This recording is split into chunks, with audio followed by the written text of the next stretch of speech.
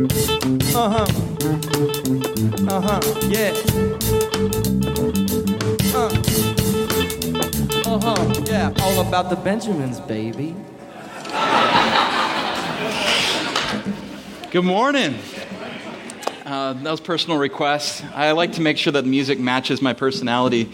So, happy St. Patrick's Day for most of you, unless you're like me and represent the colorblind people of the world. It's just a regular day for us. Man, it's good to be here. And I probably don't say this enough, but man, I just love this church. I love you. Me and my wife, we're so grateful to be part of a church like this. And I just want to make sure you know that you mean so much to us, and we love you guys. And we're going to be jumping into sermon here. So I'm going to pray, and we're just going to jump right on in. Does that sound good to everybody? All right, let's pray. Heavenly Father, just thank you for your word. Thank you for the Bible. Thank you for giving that gift to us to help us move forward, to help us have a greater and grander vision of the future. God, I just pray that we would change our hearts around your truth. Lord, not try to live lives that are trying to kind of bend and move the truth to us. God, we want to adjust our lives to you. And so today I just pray that you would do in our hearts what needs to be done, Lord, that we would leave here with a new perspective, a new vision maybe that you want us to have, or an encouragement, and maybe that you just kind of put steel in our spine, that we have a new courage coming out of here. But whatever it is, Lord, I just pray that we are open to what you have to teach us. And Jesus, thank you for being present with us today. Spirit, would you communicate what you want communicated through the band, through myself, and really through your community today. In Jesus' name. Amen. So my daughter ran up to me a number of weeks ago and said, Daddy, I have a loose tooth. It was the first loose tooth she had. So she started coddling it and treating it like it's super special. Wouldn't let anybody, touch it because it was just a little loose. And she kept on, using her tongue. She'd be like, Dad, check this out. And she'd do something and it would kind of go off sideways and be like, check that out. But she just kept coddling this tooth for a long period of time. And as a Bedlian father, for us, this is like a fatherly right, is that tooth. And so I was like, when do you want me to pull that thing? She's like, no, not yet. And finally it was her birthday, and it was just like hanging on by a thread. You ever, dads, any of you had kids or, nephews, cousins that have that? It's just like hanging there. And I was just like, I just want to pull that out.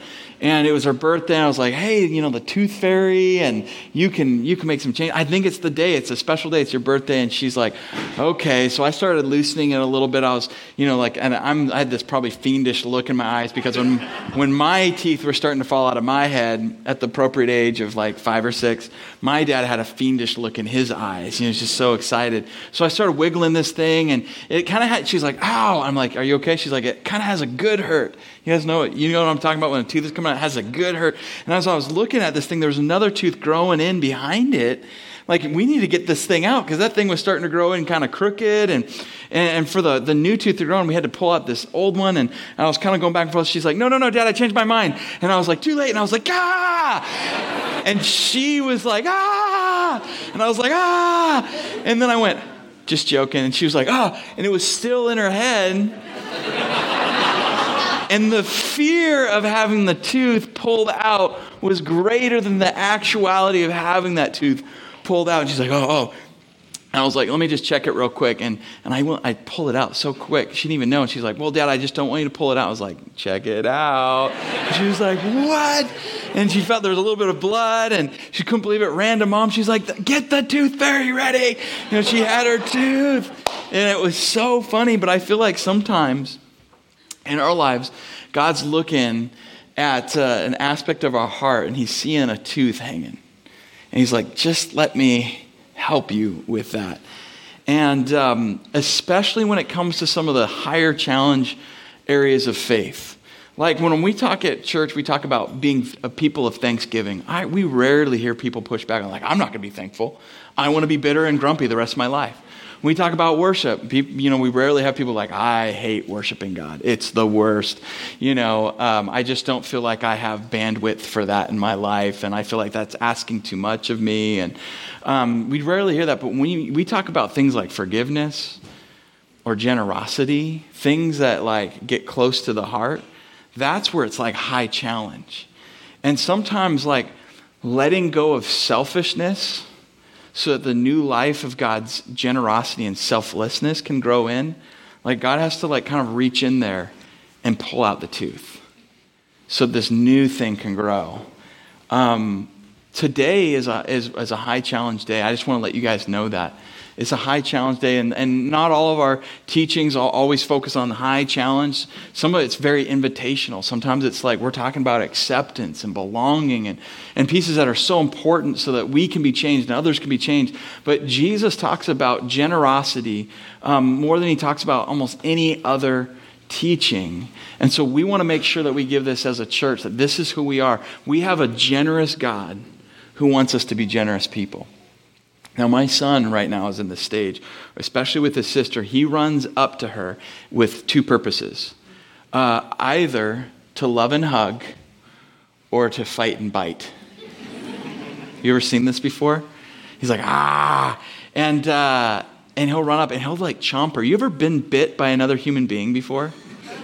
The feeling of like anger and rage rises up in you, like you just the indignity of being bitten by another human being.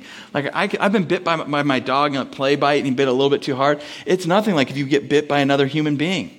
Pastor Scott, when he's bit me in the past, made me so angry. I mean, some of you probably know about that habit of his. And my son, he either wants to fight and bite or play and hug. And as parents, like you want your kids to take on the best characteristics of your life, right? I want him to be known as like a wise, loving, good man as he grows up. And it wouldn't be cool with me, and I don't think other people, if he's 20 years old, he's still fighting and biting. 25-year-old, fighting and biting. 30 years old. I mean, at some point, you want that to change. And we want him as parents to take on the best characteristics of our lives. And I've been telling Sarah, I just wish you would let go of your characteristic of fighting and biting. And when we talk with him, I say, no, we don't bite. Bedlians don't bite. And when we say no or don't, he'll tear up and he'll get mad or he'll start crying. But we try to point him to what we want him to become, not just the rule and the policy that's being brought. We were like, we want other people to love you. We want you to have friends. We want you to hug and to take care of people and to look after them, not bite. Biting doesn't build friendship, doesn't build trust. We want you to be a trustworthy, loved little boy that grows up to be a wise man someday. And God looks at us and he sees like tendencies that we'll have of bitterness and unforgiveness and a lack of generosity, selfishness. And he wants us to change because we have a generous Father. And if people are to know the Father, we want to be a church, a community where people see us, even though we're not perfect, that we are becoming like him. Amen? We're becoming who we were born to become. And that takes some truth and love. Jesus came in truth and love.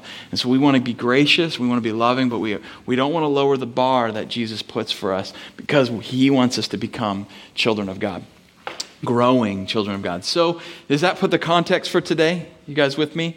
There's some challenge here, but just know that it's in love, and then we're all in process and all in journey, and the steps that you need to take might be different than others, and that's okay. So with that said, I want to jump right in. You guys remember we talked about the story of what's known as the rich young ruler. And it really sets the context for this whole series. And that Michael Rabb kicked off and did a fantastic job. We don't want to become the rich young church. As Jesus kind of reveals the heart of the rich young ruler, and I think this could become our heart.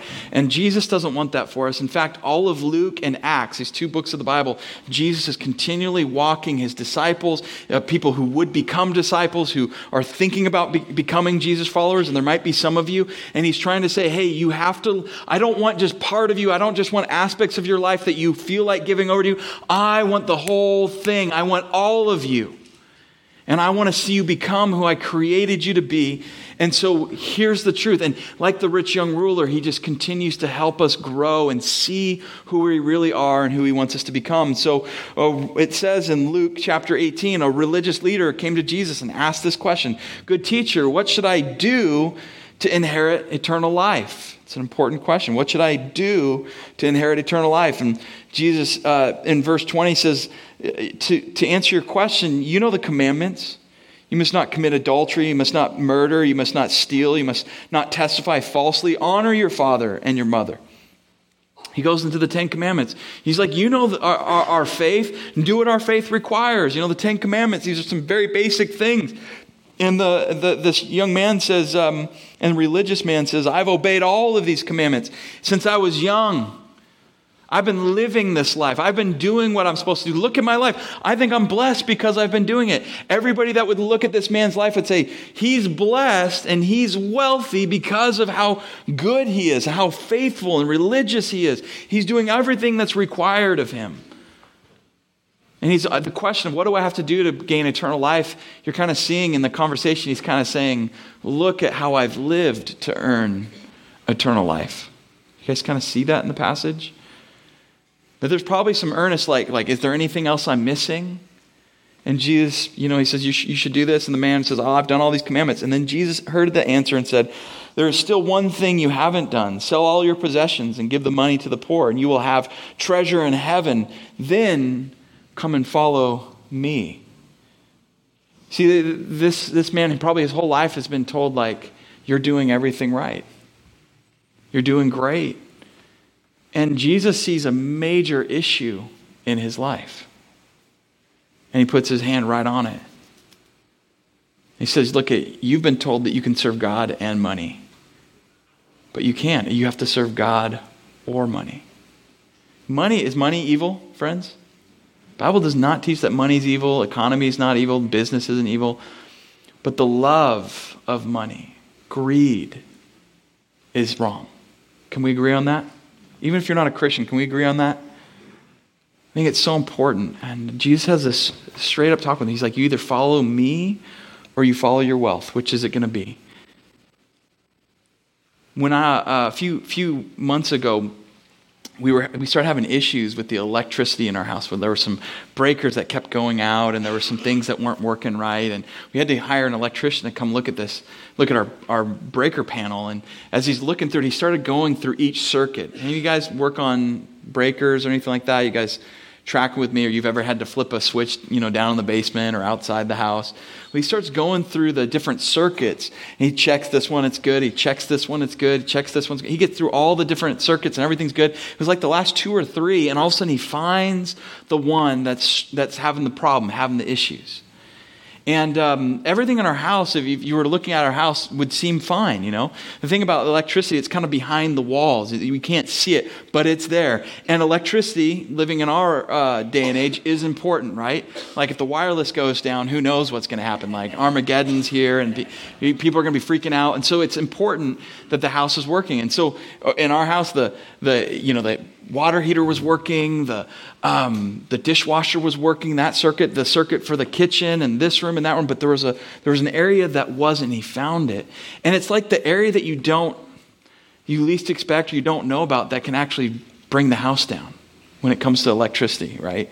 So the electrician had to figure it out, had to find it. And I think it's the same thing with God. Jesus is like this master electrician, and this guy's like, everything in my house, my life, the house of my life is great. And I've been following all these rules. I have all these good things. And Jesus like, well, the basic breakers, the basic circuits of, not committing adultery, being faithful. The circuitry of integrity, not lying. The circuitry of honoring your mother and father, of love and honor. And he's going down the circuits. And then Jesus, the guy's like, well, I've done all that. And he's like, but there is one circuit that could bring the whole house down. Are you tracking with me? And it's generosity. Give your money away. Like, are you going to follow your money or you're going to follow me? Because you can't serve both. It doesn't mean you can't have money that serves you as you serve God, but you can't make money your God. And so this powerful moment happens, and it says the man heard this and became very sad, for he was very rich. And when Jesus saw this, he said, how hard is it for the rich to enter the kingdom of God? In fact, it's easier for a camel to go through the eye of a needle than for a rich person to enter the kingdom of God. And those who heard this said, well, then who in the world can be saved? And Jesus replied, what's impossible for people is possible with God. And this is the crux of the lesson today. And I want to take us as a young church, as a group of people, through some of the key passages, key teachings of Jesus to help us release like that tooth that needs to be pulled, to help us see the circuit that's gone bad, that could actually bring the whole house down. And it's something that matters to God, because if the circuitry is all right, and we have forgiveness and mercy and faithfulness and integrity and all those things right, but one thing really off, like that still sinks us. And so in this passage there, we see the man walks away sad. And you'll notice if you read through the book of Luke or Acts, there's typically three major responses to Jesus when he teaches on money. The first is like this guy, is to walk away sad. What that means is he recognizes and becomes aware of his blind spot, but doesn't have the will or the want to change it. Have you ever seen someone realize what was going on in their life, realize the root of the issues that they have, thought everything was figured out, and then all of a sudden realize, and it hits them, and then they're bummed because they don't change anything? They don't want to. It's the heart. You can't want that for somebody. They have to want it for themselves.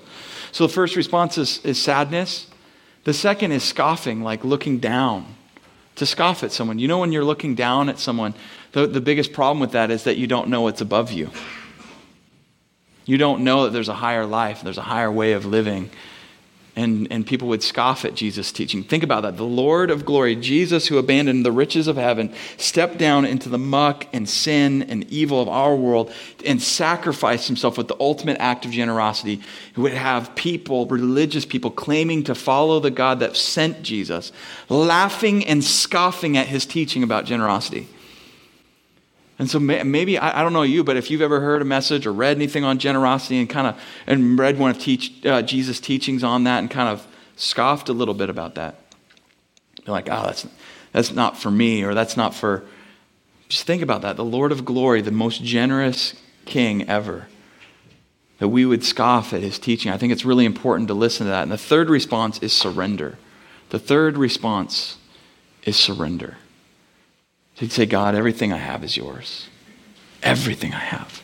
In fact, we see this in a chapter over from this rich young ruler. We see another rich man named Zacchaeus. Jesus sees him in a tree. You guys remember this from last week? We touched on it briefly. Jesus sees him. No one wants to be him. No one wants to be around him. He's wealthy. He's built his wealth. He's a tax collector, but not just a tax collector. He is a leader, a chief tax collector. So he's got a bunch of guys underneath him that go collect from his own countrymen for the Romans. So they see him as a traitor. He's wealthy off the backs of his own people.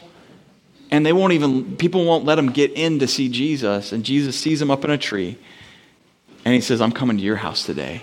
And Jesus spends time with this sinner, this guy who, just as much as the rich young ruler, it's like we talked about last week, like a monkey. If you want to trap him, you put a shiny thing in a little coconut. And once they get their hand around it, they can't get out of it.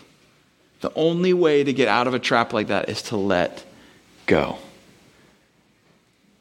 And Jesus goes from the rich young ruler to Zacchaeus.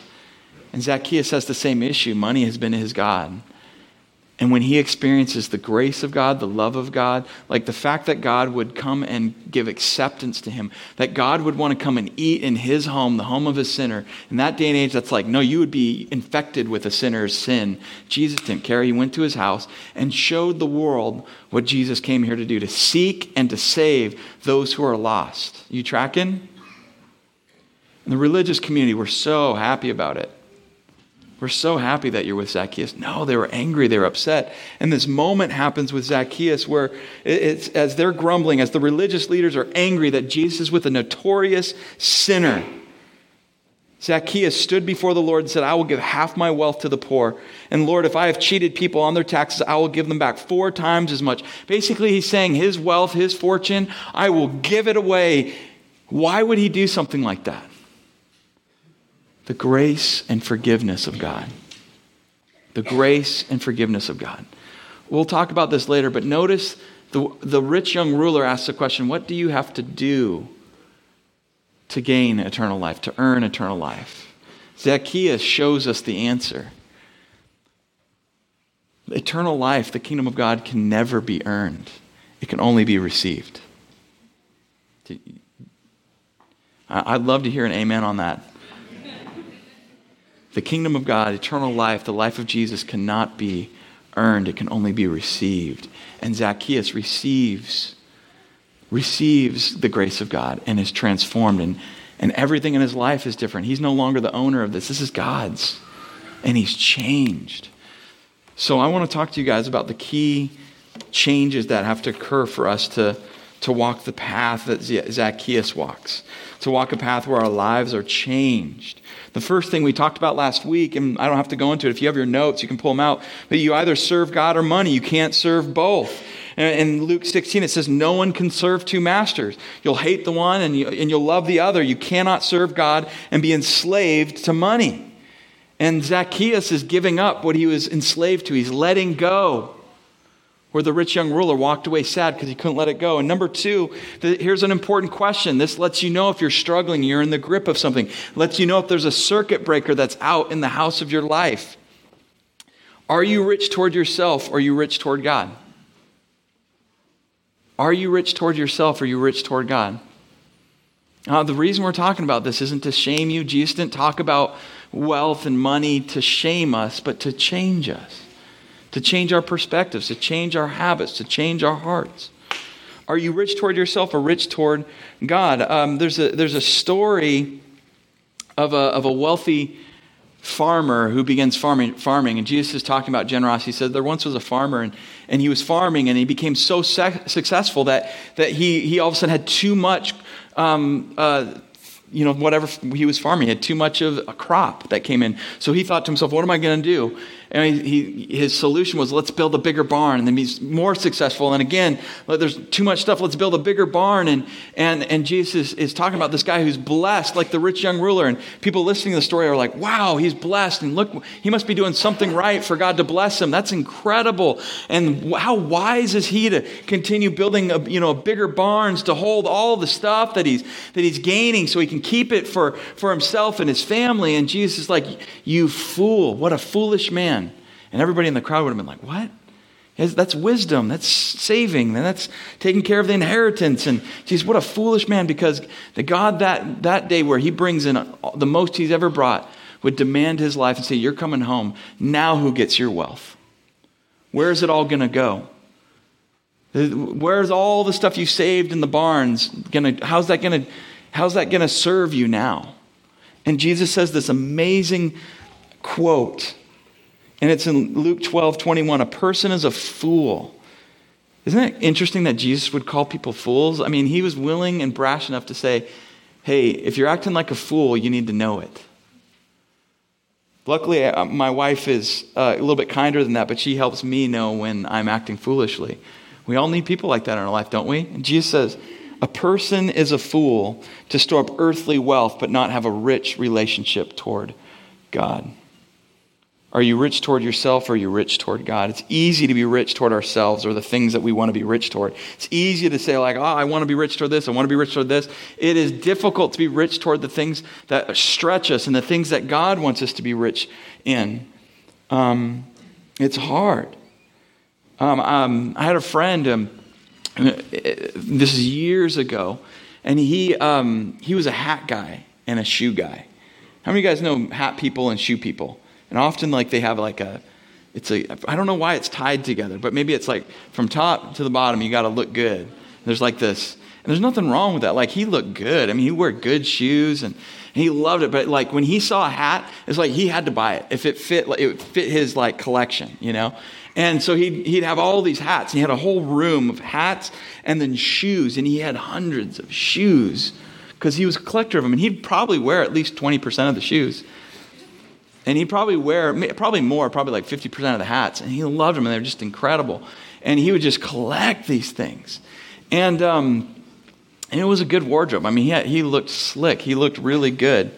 And it was one day that we were talking. And he's talking about generosity. He's like, yeah, like we've been learning a lot about generosity. They've taken steps. He'd been Christian for a long time, most of his life. He said, we've been starting to serve at our church, and we're serving in the children's area. And he's like, and then every week I try to be super generous. And he's like, we buy bagels for the church for free.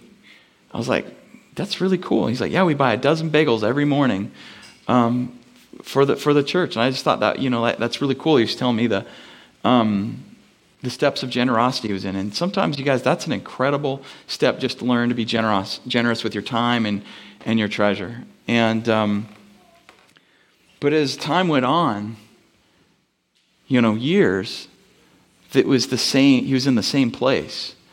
And I remember there was a time in my life where I was moving I was in college, and my giving life, like toward the church and toward things to be generous toward, was very like up and down. Like it was as things struck me. And sometimes I'd be like very generous, because it wasn't like my heart wasn't like attached to my money, but I was just kind of flippant with it. I wasn't intentional. And I was really challenged by passages like this where Jesus is saying, like, are you storing up a barn full of stuff that's going to end up given to somebody else, or it's going to rot or burn someday? Are you storing those things up for yourself?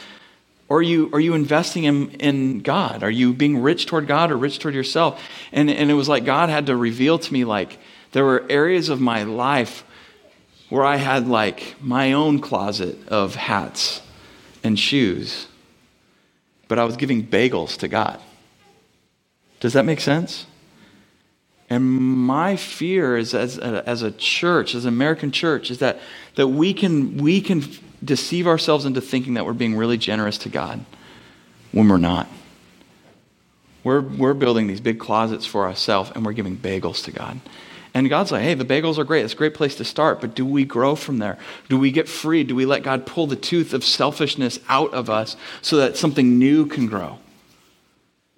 One of the biggest challenges that Jesus gives in the New Testament and the Old is of generosity. In the Old Testament, it really starts the idea of generosity, and one of the key principles is the tithe. How many of you guys have heard us teach about the tithe? And tithe is like giving 10%.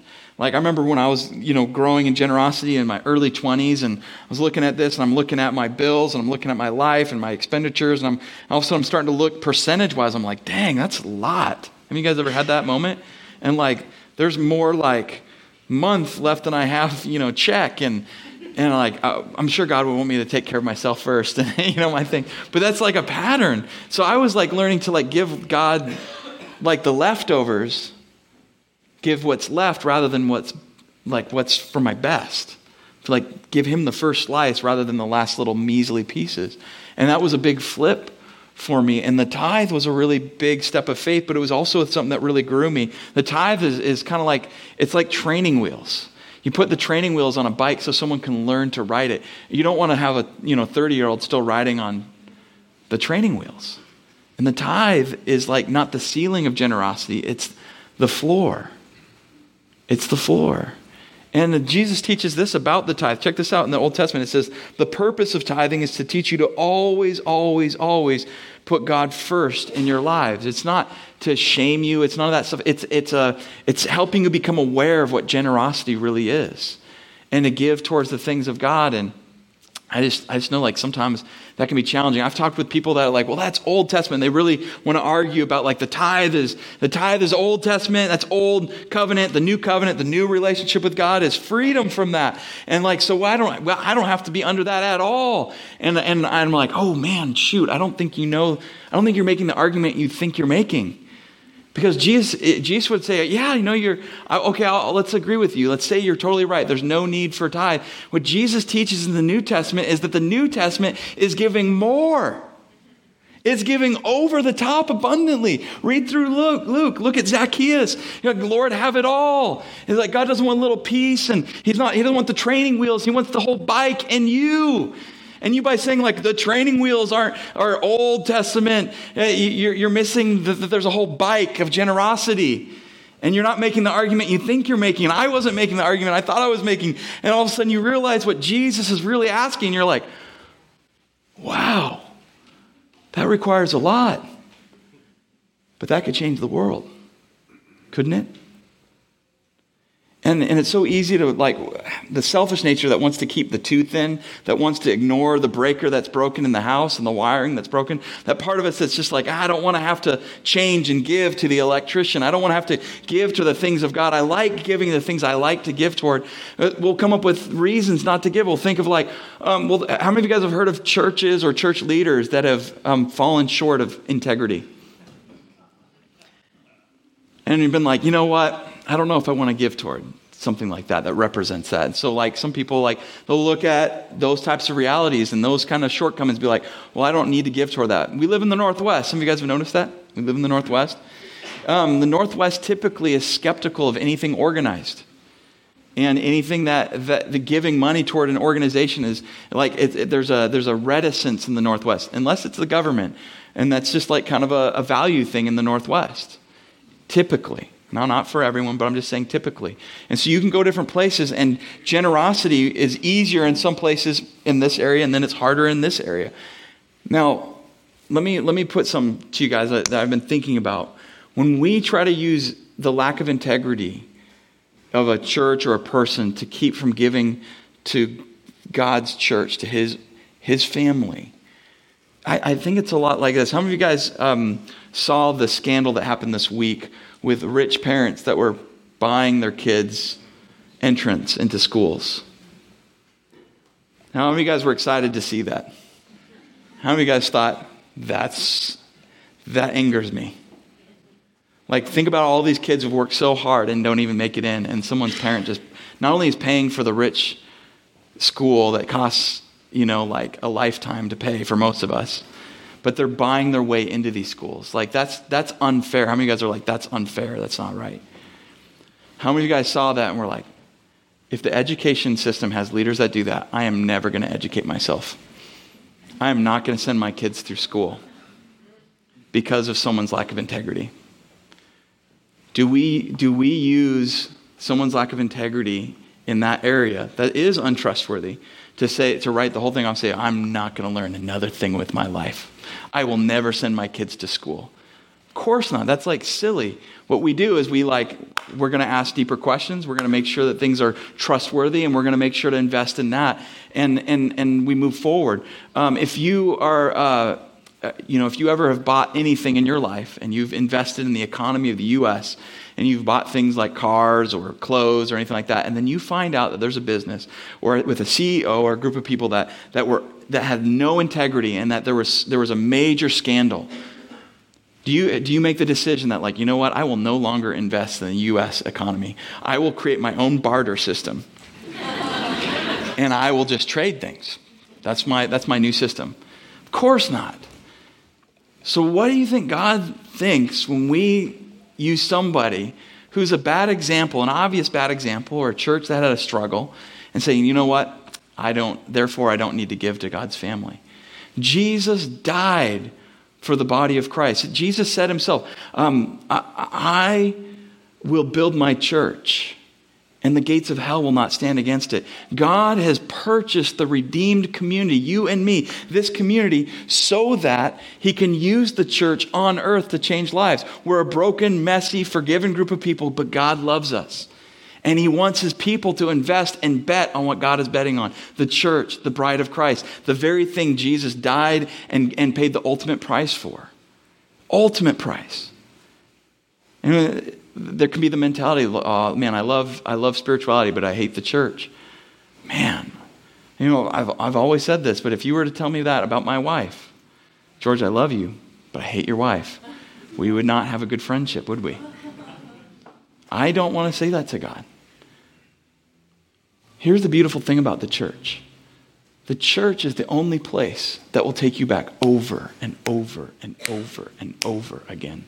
When you mess up with this aspect of your life. You mess up with this aspect of your life. You're hurting in this area of your life, and the church will be there over and over and over again, because that is what the church is. It is the bride of Christ, the place of forgiveness, a redeemed people. And so if we would withhold investing in the kingdom of God, like we're withholding from what God is investing in. He's investing in us, and he's changing us. And I want to, like I was challenged at one point in my life, I want to make sure that you know that Jesus loves the church. The church is beautiful and messy, but he wants us to invest in his kingdom that way. Amen? The next thing is this. It's easy to appear rich to others. And this is number 3 on your notes. It's easy to appear rich toward God when you are really rich toward yourself. And in Luke 16, it says, the Pharisees who dearly loved their money heard all of his teaching on generosity and scoffed at him, looked down on him. The God who is about to go to the cross and die by their hands for their sins, they scoffed at him in his teaching on generosity. As their teeth are like rotting in their head, needing to be pulled out, they're laughing at Jesus, who's teaching them how to lose the selfishness of soul, the sickness of soul. The Pharisees scoffing at him. Then he said to them, you like to appear righteous in public, but God knows your hearts. What this world honors is detestable in the sight of God. You like to appear righteous. You like to be the rich young ruler. Not only have you deceived yourself that, I'm following all the commandments, except the one little one that says don't put any other God before God. He's put money in that place. I'm following all the commandments. The religious, it says the Pharisees who loved their money and loved their status scoffed at Jesus. And Jesus says, you love to appear righteous. He's saying you love not only to deceive yourselves, but you love to deceive other people into thinking that you're righteous. You want to know the health of the root of a tree? You look at the fruit of a tree. And he's not fooled by the facade we put on Instagram, Facebook, our conversations, our relationship, our clothes, our way of being and acting in the world. He's not fooled for a second. Even if we fooled ourselves and we fooled other people to think that we're generous. God is not fooled when we try to appear rich toward him, but we're really being rich toward ourselves. We've got a closet filled with all kinds of stuff, and we're giving him bagels. He knows. And we can't be freed of selfishness. I love in Luke 21, Jesus again, who's trying to walk his disciples from the rich young ruler's path to the path of Zacchaeus to be transformed. Jesus was in the temple and he watched the rich people dropping off their gifts in the collection box. And then a poor widow came by and dropped 2 small coins, like nothing compared to the Pharisees. And Jesus said this, I tell you the truth, this poor widow has given more than all the rest of them have given because she has given everything she has. She has given out of everything. She's given the best to God, not just what's left. The Pharisees are look at how generous we are. And I was they're not sacrificing near what this woman has sacrificed. Because God knows our heart. God knows our heart. And this woman is like Zacchaeus. She gets that there's a new way of living. It's not about how much I bring in. It's not about how much I have. It's not what I can gain. It's about what I can give. The last thing, or the next thing here is you can leave your riches here or you can send your riches ahead. I'll just finish with these last few points on your sermon outline. You can leave your riches here. You can send your riches ahead. Jesus says, here's the lesson. Use your worldly resources to benefit others, to make friends, to pour into souls, to pour into people who last for eternity. Pour into that. Then when your possessions are gone, they will welcome you to an eternal home. He's saying, don't invest the barns of what you're building. Don't invest the closet of your life that you're saving and saving and saving for yourself. Invest it in the kingdom. Invest it in the eternal things, not the material things. Invest it in the spiritual. Don't invest it in yourself because it's going to go to somebody else or it's going to end up in a dumpster someday. How many of you guys know that? We can know it but not be acting on it. We need to send what we have ahead, not just keep it here because we can't bring it with us. When we were going through France on our trip back from Africa, we had gone through like 5 or 6 countries. We hit France, and everything I had brought, I had my bags filled with, all the things you need, and suntan lotion, and this lotion, and toothpaste, and shaving, and all the stuff I needed, deodorant. And when I got to France, they had apparently new rules for international travel that nobody else had in the world. France was special. So we go through, my bag gets taken, the gal grabs it. She's like, we have to look through your stuff. And she starts looking through it. But before she actually got to my stuff, the person before me had like deodorant that spilled out and like toothpaste onto the actual like table. She took it with her gloved finger and wiped it up and then just went into my bag. And she started lifting out my clothing, my shirts, my underwear. Pastor George is, all my stuff. And then she just starts throwing away all my things. Nope, that can't come into France. That can't come into France. And I'm like, it's been in like 5 other countries. Why? And France is apparently very, very special when it comes to like what you can bring in, what you can't compared to the rest of the world. And I was like so frustrated. And it was like she was enjoying this. She was like, nope, throwing it. And I was like, I haven't even used that. I paid money for that. And just, nope, you should have known. You should know about France. And I was so frustrated that by the time I got my stuff, and this was all carry-on stuff, and my bag was lighter, and all my stuff had been thrown out, and I was leaving. I bought some chocolate, went to the plane, and opened it up and just started eating chocolate. And I will tell you, the French chocolate made up for a lot of it was so good. And this is a total side note, but I was like looking at him it was France Air or something, and it was a French airline. It was the smallest little TV in front of me, and I was like, why is it so small? And then I realized when they leaned back and it was this close to my face, it all of a sudden was a big screen TV. And the Lord worked it out. Apparently, that's how it works. It's just like you're sitting in this sarcophagus. And the kingdom of God, we can't bring certain things into the kingdom of God, but we can send it ahead. I could have sent things ahead through France that I could have had. And when we invest in the kingdom, when we are generous, lives are changed. Souls are transformed. The kingdom is built. That's what happens when we're generous. Send your wealth ahead of you. When we started looking at this building project called Built, in June, we were looking at, we're in this building here, and we're here, on Sunday and Wednesday. What would it look like if we had the whole week to be a church that was a blessing to the community? Like that would be incredible.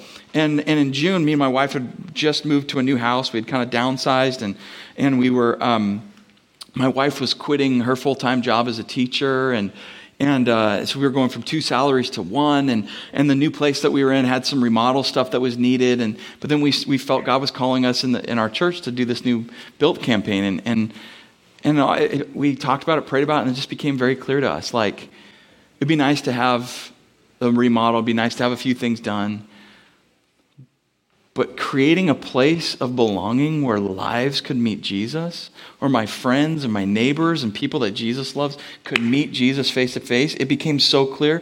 We decided we're gonna go all in with this and give over and above what our normal tithe is. I'm just telling you guys the process we went through. It was kind of when we're looking at the one less salary that we're used to, and we've got other needs in our home.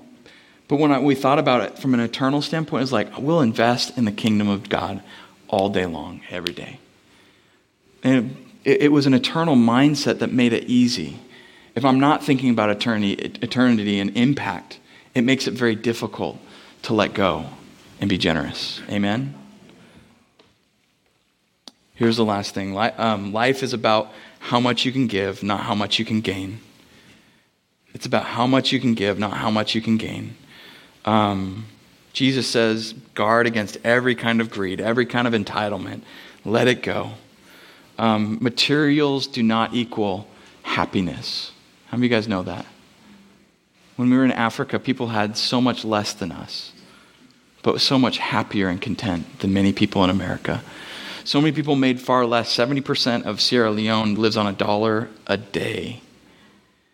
And there were Africans I was seeing at churches and church movements that were giving more from less than Americans give who have more, and yet they're giving much, much less. And I was like, what would happen if the church was freed of all this? What would happen? The last thing is a generous life isn't earned, it's received. Zacchaeus received a new life from God and was changed. He didn't walk away sad, he walked away surrendered to him.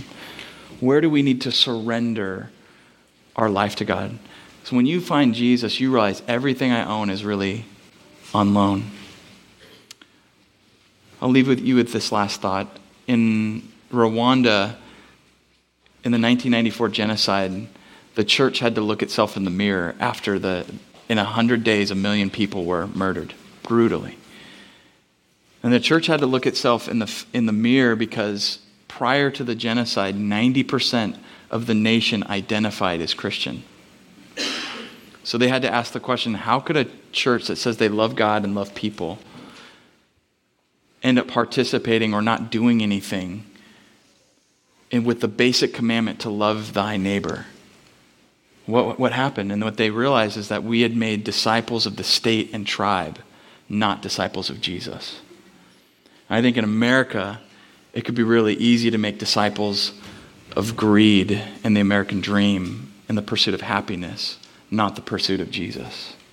And so today, as you worship and as you pray and as you leave this place, make a decisive commitment. I want to ask you, if you're a Jesus person or thinking about being a Jesus person, make a decisive step of faith of generosity. That might start with giving bagels. And God would be like, hey, you're being generous. Might go to just giving what you have. It might be a step of, I'm going to give a percentage. I'm going to give 10%. I'm going to give, because I want to see lives change and I want God to change my heart. I don't want to be blind to my greed. I don't want to be blind to the sickness of selfishness. I want to be freed of that. And so be free today to follow Jesus with your whole life. Let's pray. God, we love you. We're grateful for you. Give us your heart. Help us to be generous people. Pray that you would take this church and, Lord, help us to be like the church of Zacchaeus, like we have been set free. And because of our freedom, we can bring freedom to others. In Jesus' name, amen.